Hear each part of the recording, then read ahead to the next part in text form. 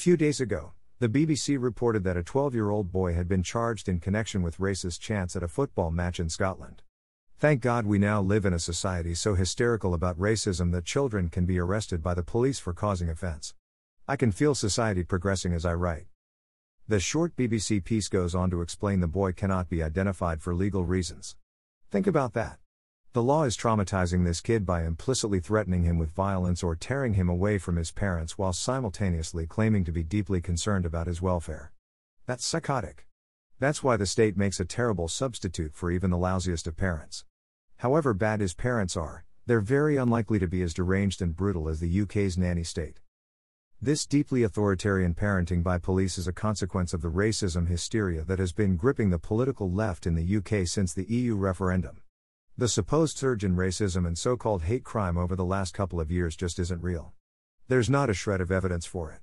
It only exists in the minds of leftists who seem to be suffering from a kind of group paranoid delusion brought on by the emotional trauma that Brexit caused them. The problem is some of these people are influential, they have the means and the connections to lobby the right people in government to make laws and to ramp up police powers. Which is why we're now seeing the police arresting children for causing offense. And, as it turns out, having a conservative government is no defense against the emergence of illiberal laws and police powers. Will blow me down. Verbal abuse, whatever motivation is behind it, is not equivalent to physical violence, so it's not a crime. The only type of speech that can be regarded as criminal is a direct threat of violence or theft against a specific person. For example, "I'm going to kill you" is a threat of violence and thus an action that can justifiably be responded to with force. However, "I hope you die or go back to the jungle" isn't. It's just nasty words spouted by morons.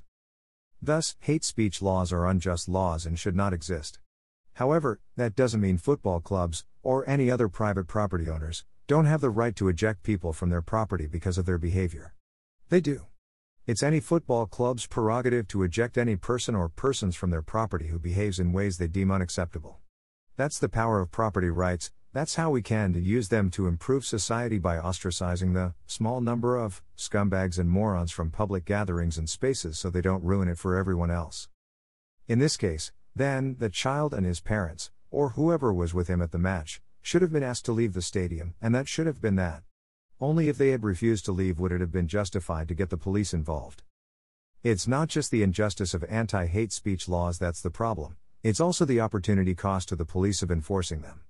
The more time the police spend arresting adults and children for causing offense, either at football matches or on social media, the less time they have to spend on preventing and investigating real crimes. Here's the difference in mindset.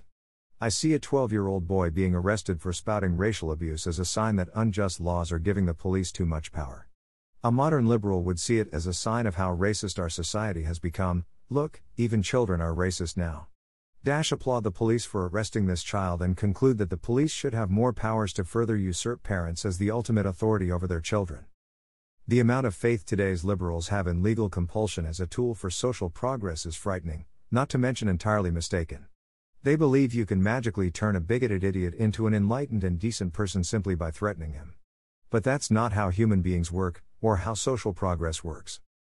Even the Romans, who were partial to a bit of slavery and barbarity, understood this, as evidenced by a quotation from Roman statesman and philosopher, Seneca: "Laws do not persuade just because they threaten."